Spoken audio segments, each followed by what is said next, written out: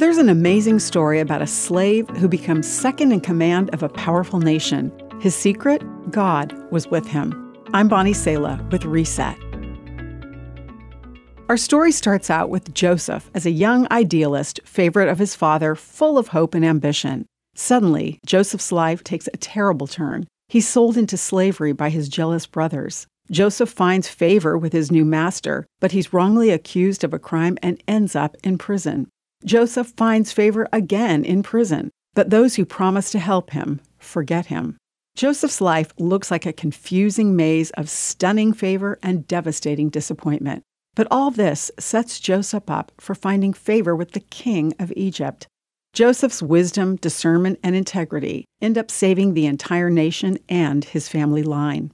Perhaps you've had a string of disappointments in your life. You can list the failures and setbacks, the plans that didn't work, the heartbreaks and accusations. But like Joseph, who experienced betrayal, slavery, and imprisonment, through those trials, God can prepare you for influence and redemption. Scripture explains, "Then God sent someone to Egypt ahead of them, Joseph, who was sold as a slave. Until the time came to fulfill his dreams, the Lord tested Joseph's character." Your story isn't defined by one failure or even a whole string of disappointments.